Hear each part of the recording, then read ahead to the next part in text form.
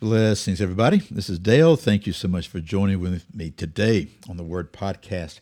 Okay, we're still in Matthew. We're still in the 9th chapter, but we're looking at a little cross-reference here related to the healing of Jairus' daughter and the woman with the issue of blood. And we've looked at the Matthew 9 account, the Mark 5 account, now in Luke chapter 8. Verses 40 through 56 also has an account of this. And all of these are important because they show us truths, and when you put them all together, you can get an idea of the flow of everything. So here's Luke 8, verse 40. And as Jesus returned, the people welcomed him, for they had all been waiting for him. Well, when Jesus returned from where? Well, we saw yesterday in Mark 5 that it says that Jesus crossed over in the boat to the other side of the lake. The other side. Well, where had he been? Remember, I think it goes all the way back here to the Gadarene demoniac thing. They'd ask him to leave. He left. He goes to the other side of the lake. He has some encounters. He leaves from there. He crosses back over. And here now, the people who had asked him to leave had been waiting for him. Why? I think because of that one man that had been set free, that went through the entire Decapolis, the one demoniac that no more demons were in him, had been proclaiming the wonder and the glory of God. So anyway, we'll press on verse 41.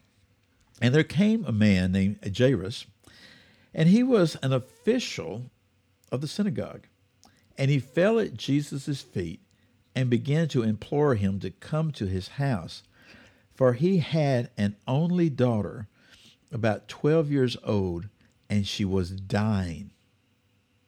But as he went, the crowds were pressing against Jesus. So we see basically the same thing we've seen before, but we get a little more detail. At the very beginning here, we find out that she's 12 years old. That's never mentioned in Matthew.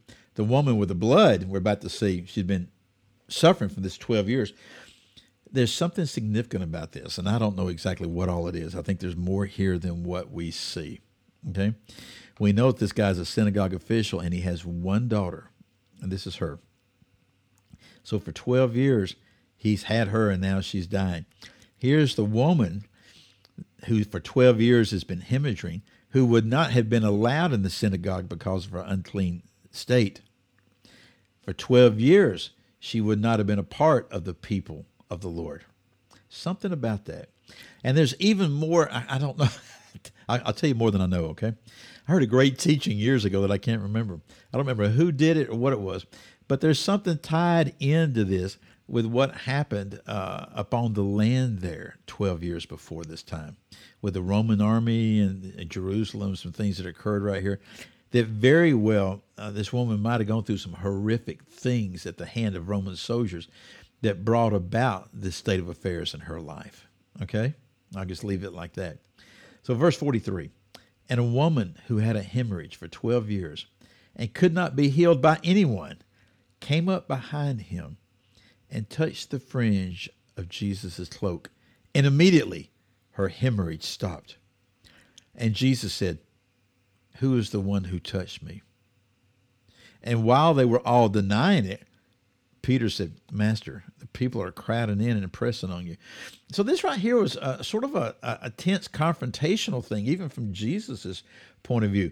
Because we saw earlier that the people were pressing in. We saw that in Mark. We saw that the disciples said, hey, everybody's pressing in on you. Everybody's touching you. Here we see that it's Peter that really says something to Jesus. But the crowd was denying it. That's the first time we've seen that. They're denying like, oh, I didn't touch you. I didn't touch you. Well, why would they be denying it? Because whenever Jesus said this, he must have said it in some kind of way because even the woman was fearful that she had been revealed. Remember, we saw that in Mark. But Jesus said, no, someone did touch me, for I was aware that power has gone out of me. Folks, this is so powerful and such a needed word for us as the body of Christ in so many ways. Here's the bottom line. Generally speaking, the body of Christ is powerless. We do not live and breathe and have our being in the power of God.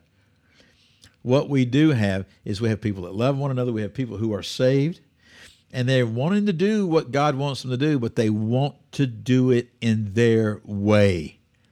And they absolutely refuse to do it in the way of the Lord. They don't turn to the word of the Lord. They don't turn to the Spirit of the Lord. They don't do it in the way that the Scripture tells us that we're to move. Even Paul struggled with that a little bit. He told the Corinthians, he says, you know that when I came to you, it's the second chapter of 1 Corinthians, he said, I determined to preach nothing more or less than the gospel and the kingdom of God and the power of God, and to do it in the power of God. He had tried to wax eloquent while he was in Athens, and a few people believed, but there wasn't a great outpouring of the Spirit, and there wasn't a great outpouring of power.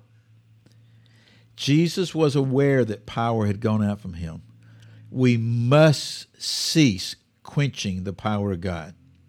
We must cease trying to move in our own power and in our own way to please God and to do the things of God. Rather, we must do things the way that God tells us to do it in His Word. Until we do that, we're just going to sit there and spin our wheels, spin our lives away, spend our resources as this woman had done right here. Verse 47, when the woman saw that she had not escaped notice, she came trembling and fell down before Jesus and declared in the presence of all the people the reason why she had touched him and how she had been immediately healed. And Jesus said to her, daughter, your faith has made you well. Go in peace.